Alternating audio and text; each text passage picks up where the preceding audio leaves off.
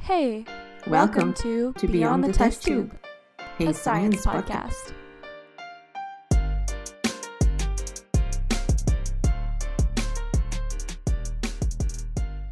Dear listeners, this week we have a French episode. So we'll have a couple of French episodes along the way. We're both bilingual, Mike and I, and we thought that since Canada is a bilingual country and we come from a bilingual university, we thought that alternating sometimes between French and English episodes was not a bad idea. So this particular one is in French. Most of the scientific world runs in English, so I believe most of our episodes will be in English, but now and then we'll have a French episode. So just stick with us and enjoy it.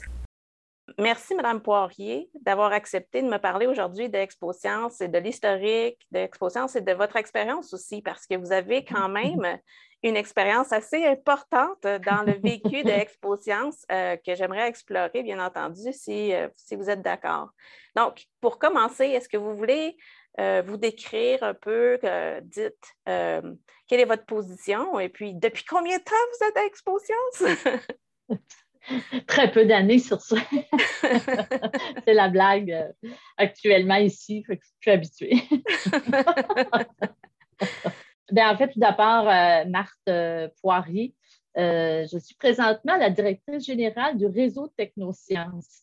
En fait, je suis arrivée au sein de cette organisation-là il y a maintenant 30 ans. Et j'ai débuté ma carrière dans cette organisation-là en me disant passionnée par les événements, passionnée par le milieu associatif. Également, je cherchais aussi à ce moment-là une organisation à travailler pour les jeunes, avec une mission.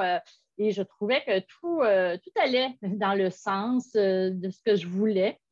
Ayant fait déjà beaucoup plus jeune, déjà beaucoup d'implications dans le milieu associatif, que ce soit en éducation relative à l'environnement ou différentes activités.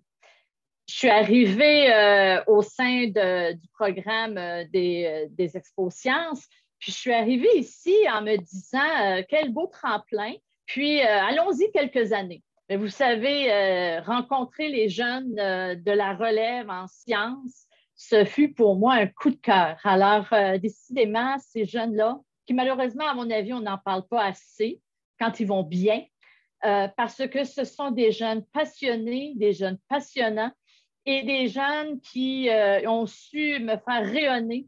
Et j'espère par l'entremise de tout le travail, parce qu'avant d'être à la direction générale, ça fait que 3 ans, j'étais coordonnatrice du programme des ExpoSciences. Alors, des jeunes, j'en ai vu. Et puis, je pense que c'est tout ça, le travail au sein du réseau Technosciences, mais particulièrement là, pour le programme des ExpoSciences. Extraordinaire. Peut-être qu'il y a des gens qui ne savent pas exactement c'est quoi au juste ExpoSciences. Est-ce que vous pouvez nous indiquer un peu de quoi il s'agit? Oui, puis je vais être honnête, c'est vraiment une opportunité pour les élèves, que ce soit du primaire, du secondaire ou du collégial. C'est une opportunité en or à laquelle les jeunes peuvent exprimer leur passion, quel projet ils voudraient explorer, que ce soit en vulgarisation scientifique, un projet expérimentation ou un projet de conception. Alors, ils ont des intérêts, ils ont le goût de découvrir des choses, de faire découvrir des choses à leurs parents, amis. Alors, ils peuvent choisir le thème qu'ils veulent. Et les projets d'ExpoSciences, donc, dès le tout jeune âge au primaire, ces jeunes-là vont mettre de nombreuses heures, mais parce qu'ils le font par passion. Ce qui rend encore plus intéressant de participer au programme des ExpoSciences, c'est qu'en fait, on acquiert aussi une connaissance académique, on acquiert des connaissances en sciences et on dirait qu'on ne se rend pas compte, en tout cas pour le jeune, qu'on est en train d'appliquer ce que les enseignants, le corps professoral et tout le programme scolaire, on veut leur faire apprendre. Alors, ils l'apprennent et ils ont la façon, encore une fois, de le démontrer concrètement par des projets parce que c'est une panoplie variée de thèmes. On peut parler de comment exprimer, comment on fait reconnaître une crise cardiaque, comment on va, par exemple, peut-être associer des nouveaux jeux de société pour mieux comprendre l'aspect environnemental qui nous entoure. On va explorer une multitude et je ne vous le cache pas, les jeunes, quand on parle les expo-sciences, on parle de 61 ans. On parle donc d'une multitude de projets qui ont évolué autant que la science a évolué. On se rappelle là, des projets d'expo-sciences au début, puis les projets d'aujourd'hui, bien, on a des sujets qui se sont maintenant ajoutés. Bien oui, la programmation, le virtuel, hein, ne serait-ce uniquement ce thème-là dans la dernière année. Alors, vous voyez, on a évolué aussi avec la science qui a évolué à grande vitesse. Puis, en fait, en tant qu'enseignante moi-même et en tant que juge expo-sciences régulièrement, je peux voir vraiment qu'il y a des projets de sciences appliquées, il y a des projets qui sont plutôt de type ingénierie où ils fabriquent des nouveaux trucs pour accomplir des tâches particulières, qu'il y a des travaux de conception, puis ça peut être en sciences pures, ça peut être, tu sais, là, il y a une variété extraordinaire, puis c'est vraiment quelque chose qui peut stimuler la création chez nos étudiants, stimuler l'apprentissage par projet, par personnel, puis comme vous dites, là, c'est vraiment de l'étudiant ou de l'étudiante que ça part. Donc, c'est vraiment fantastique de voir la diversité, en fait, de ces projets-là. Mais je me demandais, par exemple, comme vous avez souligné, ça fait 61 ans que ça existe, Expo-Sciences, mais comment est-ce que ça a commencé? Qui était derrière ce projet-là? En fait, je vous dirais qu'au niveau des expo-sciences, un mouvement des expo-sciences a tout de même démarré aux États-Unis dans les années 40 et progressivement dans les années 50 pour ensuite faire son arrivée au Canada et en Europe. Et la première expo-science au Québec s'est déroulée dans la vallée du Richelieu en 1960. En fait, c'est un groupe d'enseignants du milieu scolaire et quelques écoles qui ont commencé à trouver l'intérêt de, justement, les jeunes travailler sur un projet qui les passionne et de présenter. Donc, ça s'est poursuivi. Au début, là, on avait 11 écoles qui participaient. On avait 3 anglophones, 8 francophones. Et évidemment, ça a permis de continuer à prendre de l'ampleur pour justement s'étendre un peu partout à travers le Québec. Puis on sait que maintenant, il y a beaucoup de prix, en fait, qui sont associés à cette compétition-là, l'Expo-Sciences. Mais est-ce que c'était le cas au départ? Donc, est-ce qu'il y avait des prix pour les étudiants en 1960 qui ont participé à la première Expo-Sciences ou est-ce que c'est quelque chose qui est venu plus tard? Bien, je vous dirais, évidemment, comme tout programme ou toute association va démarrer progressivement. Toutefois, il y avait certains prix, peut-être pas à l'ampleur d'aujourd'hui. Aujourd'hui, on parle de plus de 275 000 en prix. Mais évidemment, je vous dirais que lorsque ça a démarré, je vous ai parlé de la grande région de Montréal, puis par la suite, il y a eu une baisse, comment on se réorganise. Et c'est plutôt au début, là, vers les années début 1970, où un des anciens noms du réseau Technosciences, le Conseil de la jeunesse scientifique, a débuté, a pris son aile, la coordination puis le soutien des différentes finales régionales un peu partout au Québec. Évidemment, ça correspond aussi avec le début du soutien gouvernemental pour des subventions pour aider au fonctionnement d'une organisation qui voulait soutenir des finales régionales. Et de là est arrivé les finales régionales de Québec, Chaudière-Appalaches, de la Montérégie, de l'Estrie, de l'Est du Québec, de l'Abitibi. Et c'est à la même époque, là, vers 1978, qu'on a organisé la première finale québécoise des Expo-Sciences. Alors là, déjà là, les prix devaient augmenter, tout ça, parce que là, on avait la chance de partir d'une région, d'avoir fait son tremplin, puis d'arriver et de présenter lors d'une compétition, d'un concours, d'une finale québécoise. Alors, il y avait un nouveau palier qui s'ajoutait. C'est ce qui fait aussi l'expansion. On arrive un peu là, dans les débuts des années 80. Bon, là, le cercle Conseil de la jeunesse change de nom. On s'en va vers le Conseil de développement du loisir scientifique. Puis graduellement, là, on a des organisations comme des conseils de loisirs scientifiques régionaux qui vont former le réseau. Et là, on prend encore un peu plus d'ampleur. Alors, on va consolider la structure d'organisation. On va ajouter à ce moment-là d'autres finales régionales. La Mauricie, centre du Québec, l'Outaouais, la Côte-Nord, puis le volet anglophone sur l'île de Montréal, le Montreal Regional. Alors là, on regroupe les meilleurs projets anglophones pour la région métropolitaine. On est partout. On a également les 2 volets. Il est à 2 volets, l'Expo Science, au niveau anglophone ou francophone, partout au Québec. Et là, on se rend compte que ça commence à prendre de l'ampleur. On ne se le cache pas, quand on arrive avec plusieurs finales, plusieurs jeunes, une organisation, oui, je vous ai mentionné qu'on avait le soutien gouvernemental qui avait commencé, mais on voit arriver vers la fin des années 80 l'arrivée de partenaires privés, puis beaucoup plus de donateurs de prix. Et là, c'est arrivé Bell, qui est arrivé Merck. Et là, évidemment, ça commence à avoir une meilleure crédibilité. On a des fonds nécessaires pour assurer le développement des activités, puis d'encore mieux offrir des activités structurées, puis de voir notre rayonnement. On arrive, on continue, et là, on se rend compte vers les 1987. Il y a un mouvement qui se crée, le Mouvement international du loisir en sciences et technologies.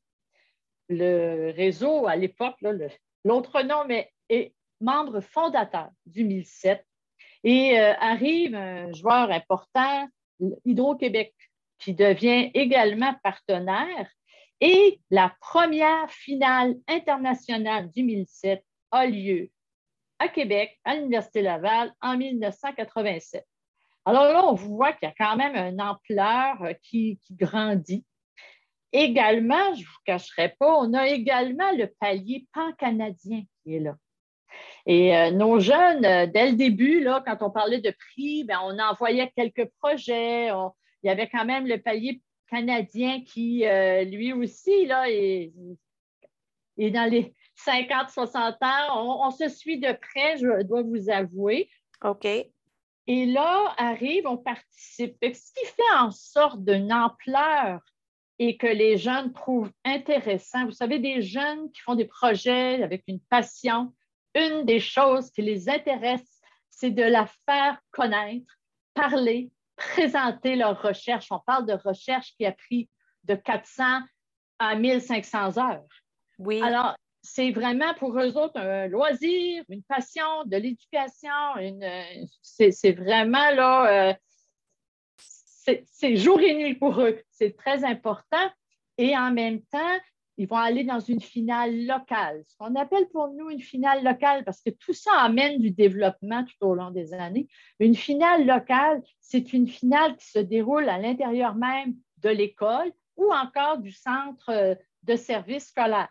Au Québec, présentement, on parle de finale locale qui peut avoir 10 projets, mais une finale locale peut avoir 200 projets. Wow. Alors là, on parle quand même des gens qui vont prendre le même principe. On peut ouvrir au grand public, on échange, on évalue les projets et par la suite, on choisit quelques projets parce qu'évidemment, il y a un nombre, plus on se monte plus loin, plus le groupe doit être limité. Et là, on parle d'une finale locale. On s'en va représenter son école à la finale régionale de la région. Par la suite, on présente également, on peaufine les jeunes des projets d'Expo Sciences qui commencent parce qu'il y avait justement, il y a beaucoup de finales locales présentement là, en décembre, janvier, là, annuellement. C'est florissant à travers toutes les régions du Québec. Tout à fait. Et là, on voit les jeunes qui s'en vont vers les finales régionales. OK. Les finales régionales, on va choisir par la suite les gagnants des finales régionales, ou ce qu'on appelle nos délégations régionales, vers la Super Expo Sciences Hydro-Québec finale québécoise. Oui. Et là, on a 125 projets, les meilleurs projets à travers tout le Québec. qui viennent se réunir pendant 3-4 jours. On expliquera un peu tout à l'heure les rouages de la pandémie, mais je vous explique dans l'histoire comme tel le fonctionnement. Et là, on arrive et puis là, on parle de projets, on rencontre et là, on fait des échanges. Et régulièrement, moi, j'ai vu des projets pratiquement similaires partir à l'autre bout de la province du Québec, rencontrer 2 ou 3 autres jeunes du secondaire qui ont fait le même sujet, mais avec un traitement complètement différent. Alors, les jeunes peuvent échanger entre eux comment ils ont perçu l'évolution de leur projet. Puis évidemment, ils vont rencontrer des juges. On a plus de 1000 juges annuellement, des scientifiques, des gens... Tous bénévoles quand même. Donc, l'intérêt, l'engouement pour ce type de projet social, finalement, là, de stimulation de la science chez nos jeunes, il est présent, là, c'est fantastique. Il est présent. Et effectivement, puis les gens, des juges pourraient bien me dire, j'ai des juges pratiquement qui nous suivent depuis 30 ans et plus. C'est pour eux une même, certains prennent leurs vacances pour venir voir ces jeunes-là parce que c'est une motivation. Quand je vous dis, je suis tombée dedans un peu, là, ils m'ont motivée, je suis encore là et je crois encore tellement à eux. C'est vraiment fascinant de parler de cette belle jeunesse-là qui est notre relève de demain.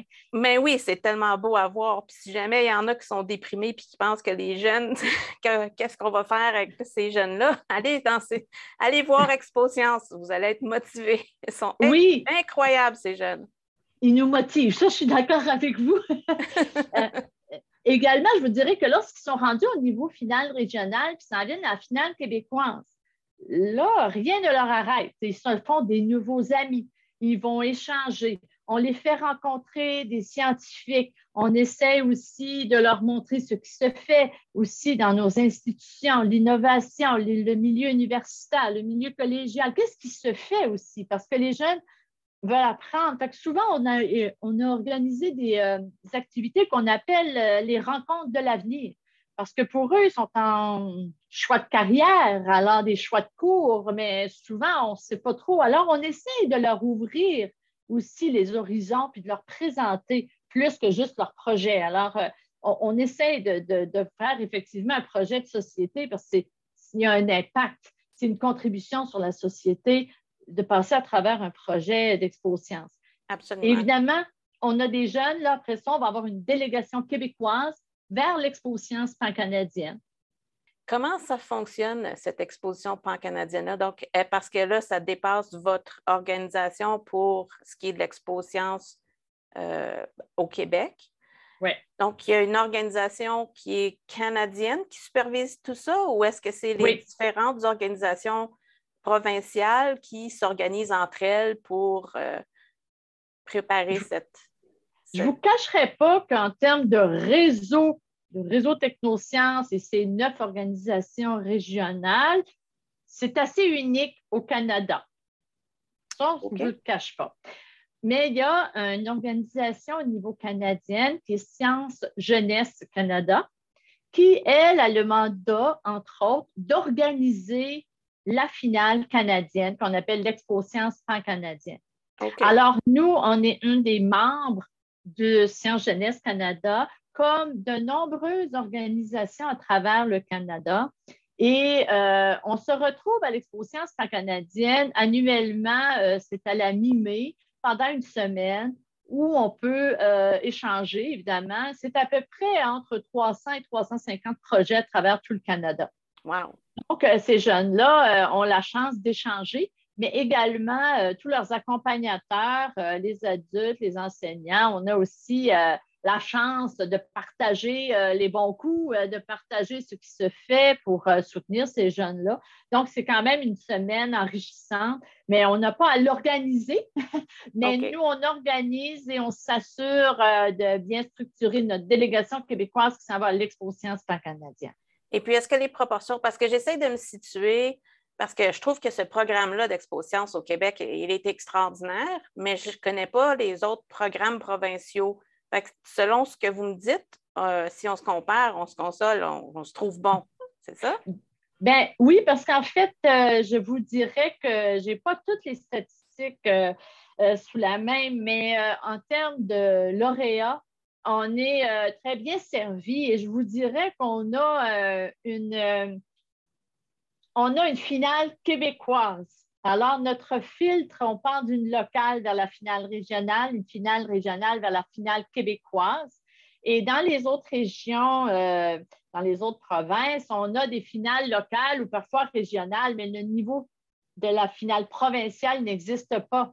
Donc, nous, on fait encore un filtre de plus. Donc, oui, nos jeunes qu'on amène vers la finale canadienne, ils ont eu encore plus de chances d'approfondir leur projet ou d'avoir une autre évaluation, puis des autres discussions. Fait que ça l'amène encore un peu plus de peaufinement puis de profondeur quand ils arrivent.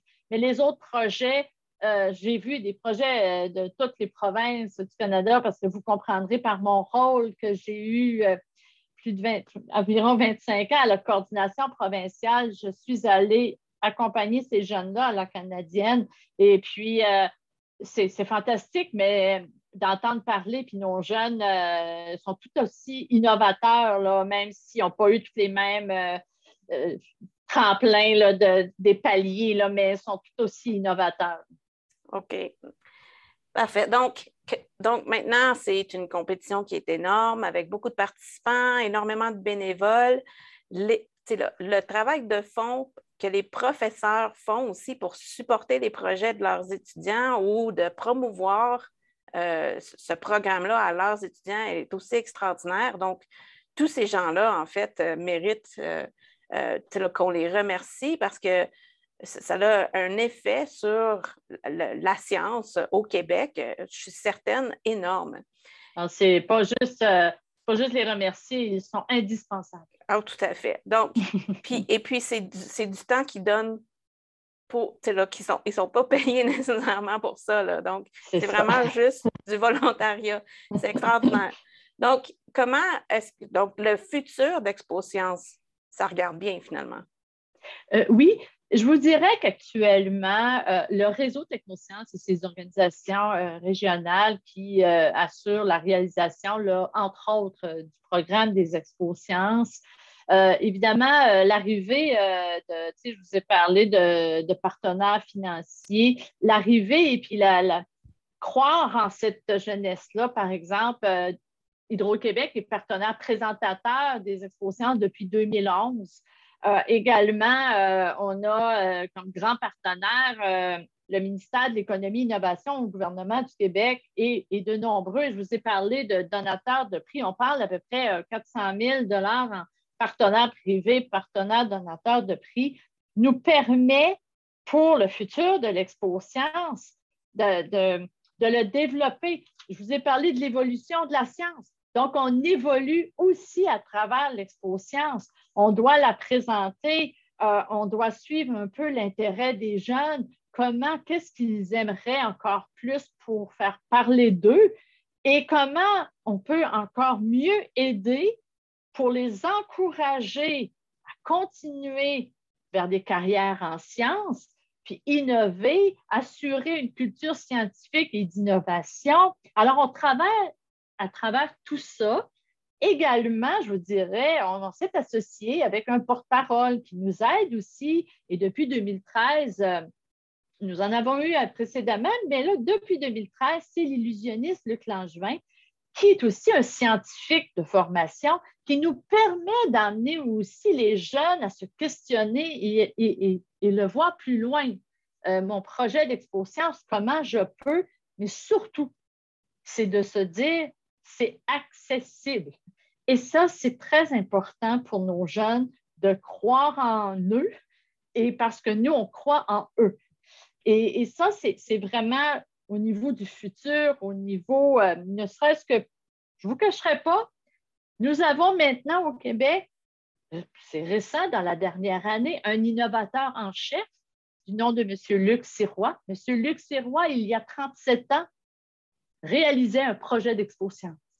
Alors, on a plusieurs jeunes et ce que je trouve de toute beauté, quand je revois, on a maintenant une communauté des anciens des Expo Sciences Et j'ai des jeunes qui me reviennent, qui sont dans la carrière professionnelle, peu importe le domaine, me reviennent et me disent, maintenant, c'est tellement eu d'impact sur moi, sur ma carrière, sur mon développement. Comment puis-je aider le prochain pour que les jeunes puissent présenter un projet d'expo-science? Et je pense que c'est à travers tous ces jeunes-là qui maintenant ont peut-être probablement aimé la science à l'école, à travers un projet d'expo-science qui redeviennent des mentors. Alors, je pense que là, on va aller encore plus loin avec le projet d'expo-science. Avec le futur des expo-sciences, pour moi, il est en mouvement, il est en développement, puis il va être encore plus grand. On a des projets présentement, on va sortir l'impact, on a des projets de recherche sur l'impact de ces jeunes-là qui ont fait le projet d'expo-sciences. Donc, ce n'est que le début. On dirait qu'on est parti pour un autre 50, 60 ans. Mais il va falloir qu'on se reparle quand c'est clair. Ces données-là vont sortir. Je vais vouloir le savoir parce que je trouve ça tellement intéressant. Donc, j'adore le fait que Luc Sirois soit maintenant un ancien qui a un impact important sur la science au Québec, mais est-ce que vous connaissez d'autres anciens, par exemple, ou d'autres histoires croustillantes que vous pourriez partager avec nous? Oui, je vous ai dit au début que retourner dans les premières années d'exposition, ça m'a fait sourire. Je vous disais que j'étais au niveau les jeunes, je les ai accompagnés de nombreuses années vers les paliers supérieurs ou même les rencontrer à la finale québécoise. C'est un livre d'histoire, c'est un livre d'anecdotes et surtout quand on parle avec les jeunes qui nous racontent comment ils ont eu leur idée du projet d'Expo-Science. Et ça, pour moi, ce n'est pas uniquement l'Expo-Science, c'est large. Et ça, c'est important parce que, oui, à l'école, oui, on a sorti des idées, nous autres, de projets d'Expo-Science, mais c'est surtout quand les jeunes reviennent et me disent « Ah, j'étais dans un souper familial, il s'est passé quelque chose, je voulais en savoir plus. Ah, ma mère, malheureusement, elle a un problème médical, je dois comprendre pourquoi. » Alors là, ils s'en vont chercher vraiment dans leur quotidien ce qui peut répondre à leurs questions.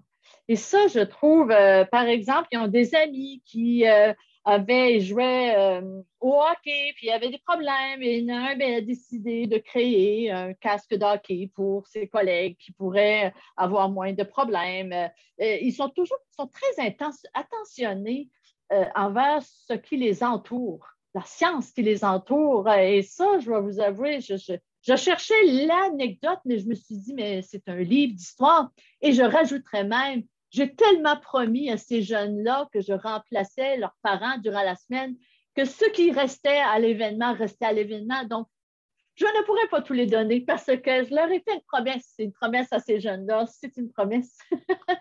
Mais c'est tellement... et l'évolution de la science. Je vais vous en donner une croustillante qui nous touche, nous, plus les organisateurs, mais on est sur un site, vous rappelez-vous, là, mon Dieu, dans les débuts des années 70, et pour la première fois, on a un cellulaire avec nous. Alors, on a un cellulaire. Les cellulaires d'aujourd'hui, là, ils sont très petits. Alors, on avait un cellulaire qui rentrait dans aucune sacoche, aucun rien. C'était comme vraiment très énorme. Oui. Et nous, on se demande presque quoi faire avec ça. Ou encore, des fois, on avait ce qu'on appelait à l'époque des pagettes. Et là, tu as des jeunes qui te disent « Madame, je crois que vous sonnez. » Je sonne. Qu'est-ce qui sonne? « Mais madame, qu'est-ce que vous avez? » Fait que là, c'était comme l'apprentissage, le jeune qui t'explique un peu la technologie. C'est vraiment toujours ce lien-là qui fait en sorte que les jeunes apprennent avec vous en même temps, nous font découvrir. Puis là, aujourd'hui, on leur parle de ça, du cellulaire, de la première événement, puis ils me disent « Ben non! » C'est quasiment, ça se peut pas, parce que la science a évolué rapidement. C'est ce genre d'anecdote-là que je trouve que ça forme notre belle jeunesse. Autant ça forme les bénévoles, les juges qui viennent, on en apprend d'eux. Et c'est vraiment aussi ce que l'on peut leur montrer, parce que maintenant aussi, on a un système de SOS mentor. où on a un partenaire avec la Fédération des professionnels des universités qui fait en sorte qu'on peut aider ces jeunes-là à faire un tremplin vers, ils sont des fois en secondaire 2, ils n'ont pas toute la connaissance, ils le savent, donc ils veulent avoir un mentor. Donc, nous, on permet ce tremplin-là. C'est une autre façon de les aider. C'est fantastique. Écoutez, moi, tout ce qu'on dit présentement, là, puis les exemples que vous avez donnés de ces jeunes-là qui ont des choses dans leur quotidien, qui les éveillent à un problème scientifique, moi, ça me rappelle, c'est que la science, finalement, c'est vraiment humain. C'est au service des personnes. Et puis, c'est vraiment extraordinaire que ces jeunes-là aient l'opportunité, en fait, de pousser un projet, de le transformer, d'y réfléchir, de voir autre chose. Et puis, tout le support qui est autour de ces jeunes-là, je trouve ça vraiment extraordinaire. Pour terminer, est-ce qu'il y a quelque chose que vous voudriez partager d'autre avec nos auditeurs dont nous n'avons pas parlé et que vous voudriez partager, ou peut-être des recommandations ou comment faire du volontariat si on est intéressé? Oui, en fait, je voudrais partager parce que je pense qu'on vit tous un moment particulier présentement à travers le monde. On est dans un contexte de pandémie.